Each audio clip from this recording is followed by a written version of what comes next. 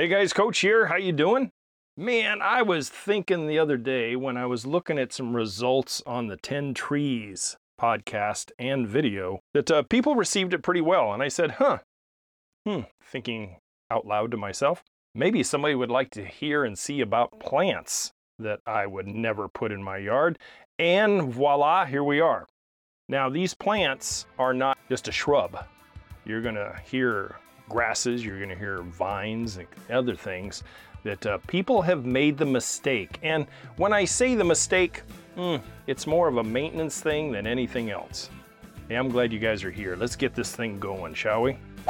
Hey friends, Maestro here, just dropping a reminder to check out the podcast description for discount opportunities and any important links. Also, if you're listening to this podcast on a specific app, please don't forget to rate and review the show. It helps us grow and continue to provide these free podcasts. Okay, some of these plants that I'm going to list off are from both personal and professional experience.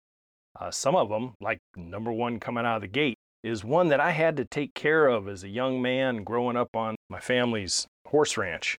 And I don't know why Pops got this thing. He probably got it for free. And I hated these plants. And then I saw some as I became a contractor and in the nursery industry selling them. And I just, ugh. All right, let's get this list going, shall we? Number one, out of the gate, Pyracantha. Pyracantha shrub, which can get rather large depending on which variety you get. There is one called Santa Cruz that stays kind of short, but crap, these plants. Here's the main reason I would say about Pyracantha. It is very prone, Pyracantha scab, which is a bacterial blight disease. It is very prone, especially if you're in the warmer climates that don't have really hard winters. You will find fire blight that will come in and infect it. And if you have other plants that are susceptible to fire blight, Pyracantha is very generous at sending it on over to your desirables. And the berries are slightly toxic. And we've always heard the story about birds that eat Pyracantha berries that get drunk and fly into windows. I don't know if that's true or not, but it could be.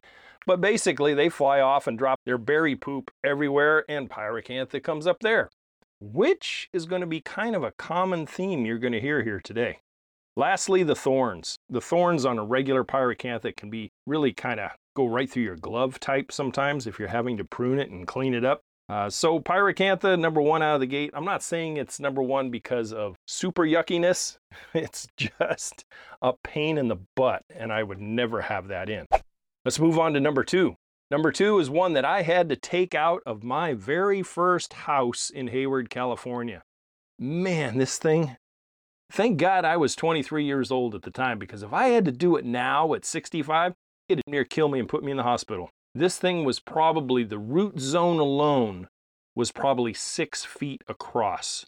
And it took me actual working days, probably 14 working days at about 4 hours a day. And that is pampas grass. Pampas grass is a large, decorative, ornamental grass that, Jiminy Christmas, if you can find any other ornamental grass, no, not any. Stay away from some ornamental grasses, but pampas grass, it has very long flowing look to it. The leaves itself, the leaves are serrated to the point where it can cut your skin open if you're messing with it. And then the beautiful plume seed heads that come up to the top of it really look kind of slick, but let it look kind of slick in someone else's yard because all those plumes, once they're mature and they start blowing around, you guessed it, you can have pampas grass across the backyard, in your neighbor's yard, up the neighborhood, and very super difficult. Knowing what I know now, I would have tried to get an excavator in my backyard. I wouldn't have been able to, but I would have tried because I did it with axe and pick and shovel. It was a horrible experience, and I would never ever have that. I have never designed that in, not even the dwarf one. I have never designed that into a yard, pampas grass. Okay, number three, staying on the grass topic, and that is Mexican feather grass, or stipa. Stipa, I always butcher the last name of this thing, tenuissima. These came in very popular in the mid to late 90s out on the West Coast. Everybody loved the really fine texture and how it swayed in the wind and blah, blah, blah. But it is a seed-producing horror and has a very, very, very high propensity of spreading across your lawn. And it is now, in California, considered an invasive species. It really is. It's kind of native to the southwest and down into Mexico, and it's notorious for spreading from seed broadcast, not from birds or anything else. I actually had a family member that planted this in their front yard landscape in the Central Valley, and it was about, 2 or 3 years, and he realized too that nope, all this has got to come out. It's got to, and he started having it come up in other places. And word to the wise: stay away from Mexican feathergrass.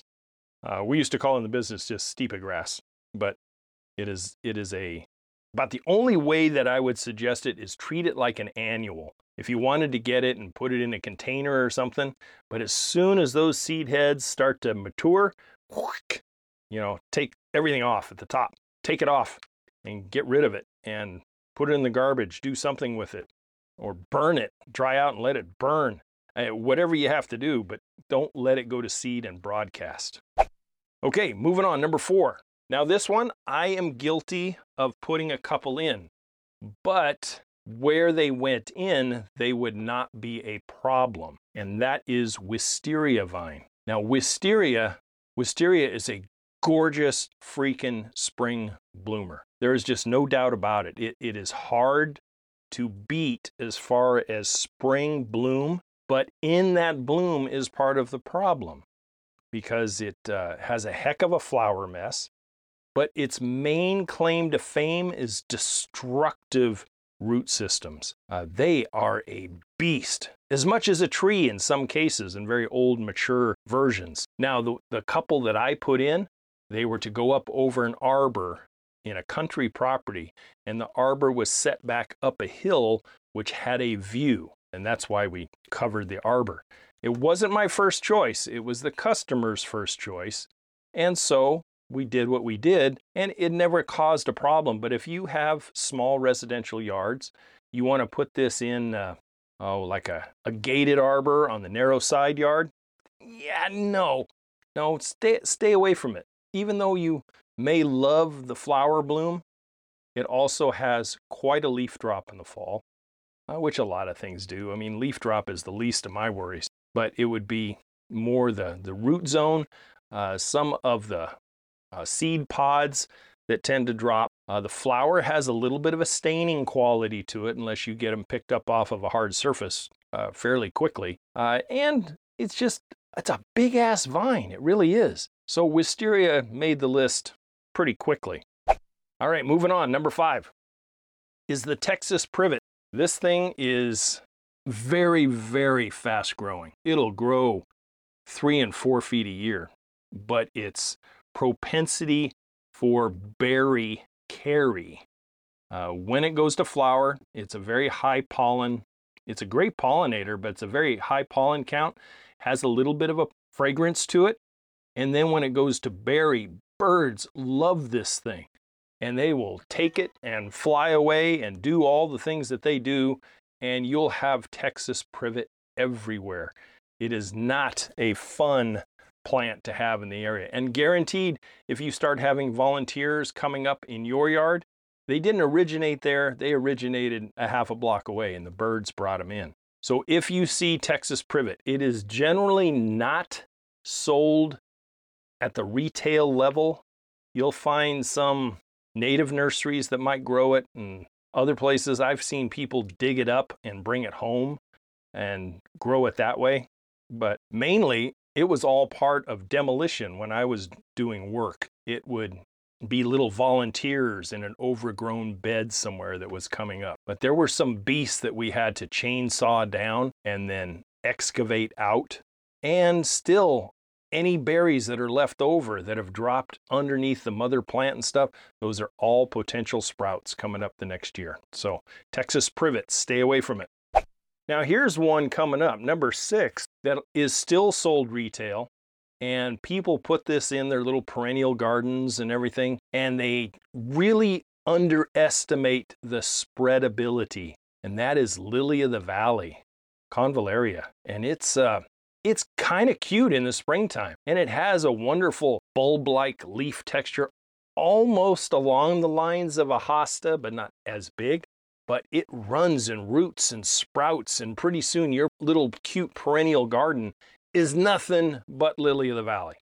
And in the wild, this is how this thing spreads. It's its natural growth habit. And although it has the cute white umbellata type of flowers in the springtime, it is a monster. And to get rid of it once it is established is literally digging everything out of the area it's in. And I mean everything, because you have to get every rhizomic root out. And if you do not, guarantee it'll sit there and go, shh, they don't see us just yet. And next spring, boom, another one will be back up. And then the whole nightmare continues. So stay away from lily of the valley as well. And number 7, one that I have seen people personally ask for because they want to have an herb garden. And part of their herb garden is this plant. And they love the smell. They want to trim it off and put it in their summer drinks and et ceteras, and that is spearmint. Spearmint is a freaking nightmare when it comes to spread. And you'll see here in the videos coming up, you'll see the roots that this thing will put out. And it is like a minty little smaller version of bamboo, a running bamboo that is. And it'll pop up everywhere. It can run from your yard to your neighbor's yard without any problem. It doesn't have any qualms as far as property lines. So if you like spearmint and you want to use it in this fashion as far as an herb, please, container only, and put very small, numerous drain holes at the bottom of that container. Do not put a big drain hole and forget about it, because the root system will go right through that drain hole and into the ground, and unless you pay attention to it. So creeping mint, not a fan at all.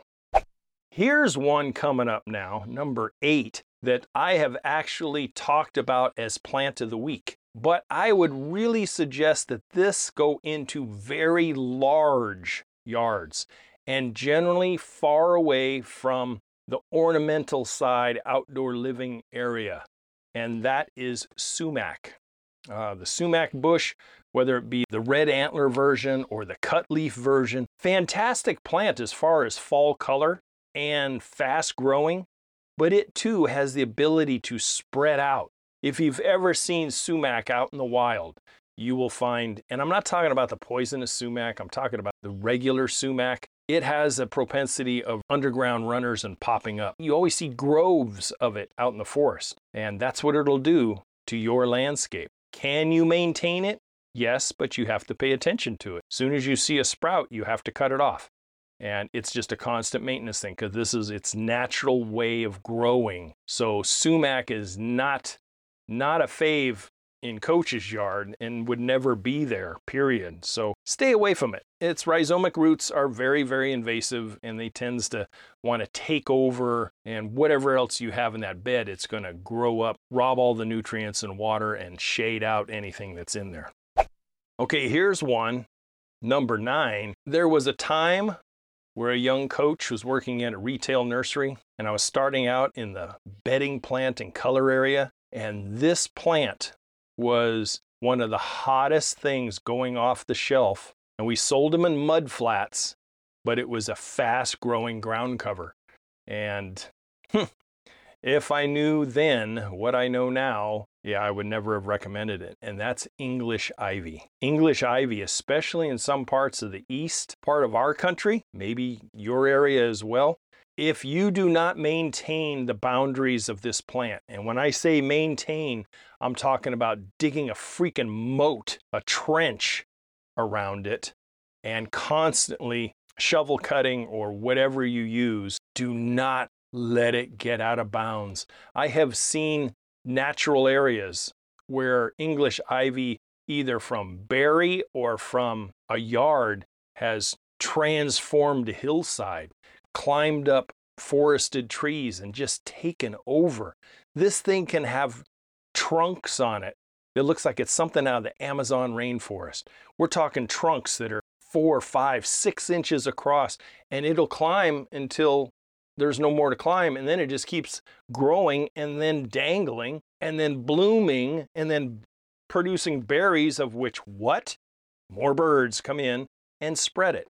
So stay away from English ivy. I personally, if you're going to do an ivy, try needlepoint ivy, maybe Hans ivy. It's not quite as aggressive.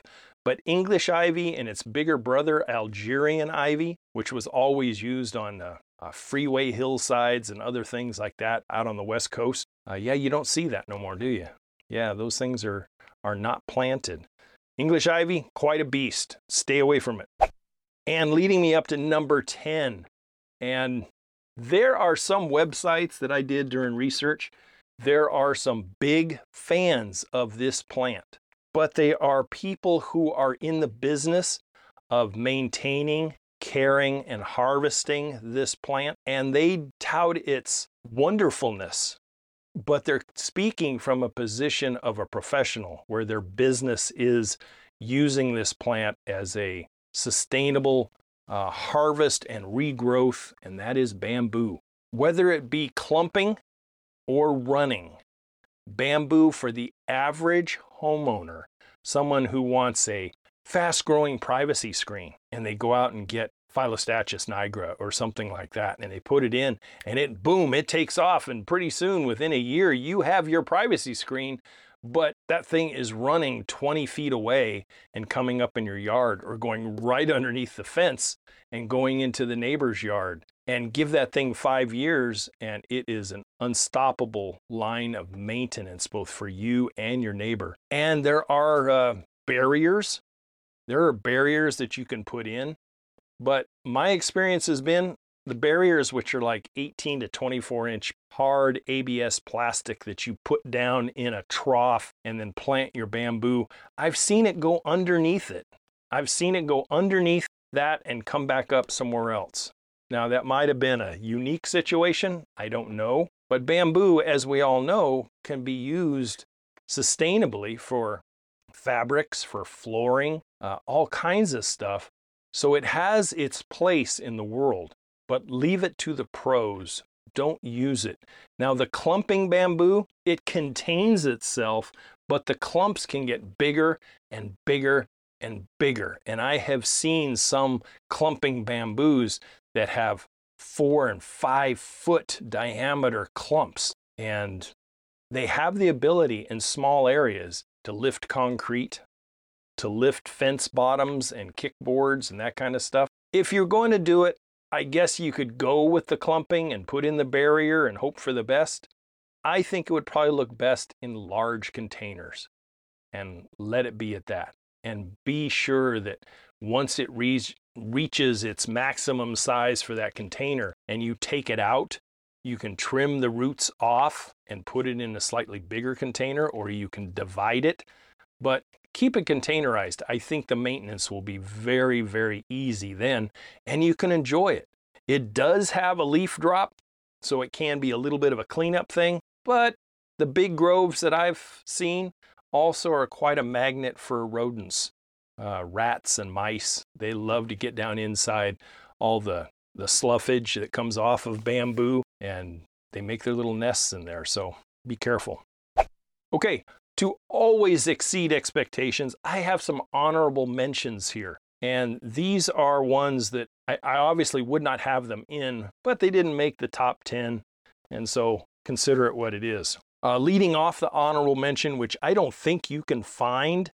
I've never seen it in a retail nursery situation. I'm sure you could mail order it, but that's Belladonna nightshade. Beautiful plant, it really is, but one of the most highly toxic plants you can possibly have. Sap and all. The seed pods, my gosh, I mean, phew. We're talking fatality type of stuff if you or your pet or somebody ingested it. The next one is barberry, Berberis thunbergii. Even though I have planted this, the standard ones do tend to have a way, berry-wise, of spreading by means of rodent or birds. I think they're kind of a useful plant. They're very, very cold tolerant, very good and drought tolerant. But the standard ones, the big ones, no, I wouldn't use those. Crimson Pygmy and smaller ones, I think would be the only ones that I would use, but stay away from the big ones. Besides, man, trimming those things, and you lacerate your arms if you're out there with a hedge trimmer and you get your hands inside of that thing. Anyway, moving on, yucca. They call it that for a reason. It can be a very beautiful plant in the right situation, but I have seen people plant these things out west and in the southwest in a place that they don't understand the root system of a yucca, and it becomes a solid, massive elephant foot-like base. And if you want to try to get that thing out, good freaking luck. It is really, really tough. Not only the fibrous stalks and everything, but trying to get a root system of a yucca out is quite an ordeal unless you have an excavator. Enjoy it in a container. That would be my only suggestion. Next one is another privet. That's the Japanese privet, used extensively back in the 1970s, 80s, and 90s. Has tapered off in popularity quite a bit in the last 20 years or so. Japanese privet, Ligustrum japonicum. Berries, flowers, big pollinator when it's blooming. Man, it'll pull bees miles away. But the berries and the ability for it to become rather formidable as far as size and trunk, etc. It makes for a great evergreen shrub in the right zones, but it is a mess. It really is a mess. Between the berries and when it drops, it can have other little baby Japanese privets coming up all over the place, so I would stay away. Along with the next one, which is standard Nandina, heavenly bamboo. Maestro and I were visiting a national park over in Arkansas, and I took a walk from the campground over to the town one day, and I noticed hillsides of Nandina forest that were in there. And I know that is not native to Hot Springs, Arkansas. I really do. And I was looking at that going, that stuff really does grow in places, and it's because it's planted flowers, berries, beautiful. I've had Nandina on my Christmas mantle before. Not just holly, but Nandina berries. Very colorful. Birds love them. And then they take them out to the forest and it becomes an invasive species. So the standard Nandina I would not use. If you want to use some of the cultivars, Gulfstream, Bar Harbor, some of those guys, they're really dinky, very controllable, and bloom and berry much less than the standard Nandina. A couple other of invasive ones, haven't seen them retail-wise, but I have seen them in my travels now, and that is kudzu. God, what a nightmare that thing is. Brought it in for hillside stabilization from Japan, and put it in, and it is a monster. It'll take over a forest. It really will. Kudzu, nope. Don't even think about it. Lastly, an invasive viney shrubby thing, and that is Japanese knotweed. We have up in the Northeast, we see it up here now. We've been in Idaho. We have seen it up in the mountains of Idaho. This thing has basically found a home everywhere. So Japanese knotweed, I have seen it in containers, but it is not something that you want to put in the ground. You really don't. Not in your landscape. Hopefully none of your neighbors ever put it in. So Japanese knotweed. Hey, there we go. The top 10 plus a few extra ones. I hope you got something out of this. Take a couple of notes and maybe consider not using it in your landscape. Hey, if you got any questions, please don't forget to email me. I appreciate a very long conversation that I had with one customer and follower this week. I hope he gets his landscape under control out there in San Diego. I appreciate your questions, and I hope I offered you some solutions. Anyway, guys, until next Friday, thanks for tuning in. Don't forget our website, youryardcoach.com, and as always, to your landscape success. Goodbye for now. Hey friends, Maestro here, just dropping a reminder to check out the podcast description for discount opportunities and any important links. Also, if you're listening to this podcast on a specific app, please don't forget to rate and review the show. It helps us grow and continue to provide these free podcasts. Again, thanks for listening to this week's show, and we'll see you right here next week.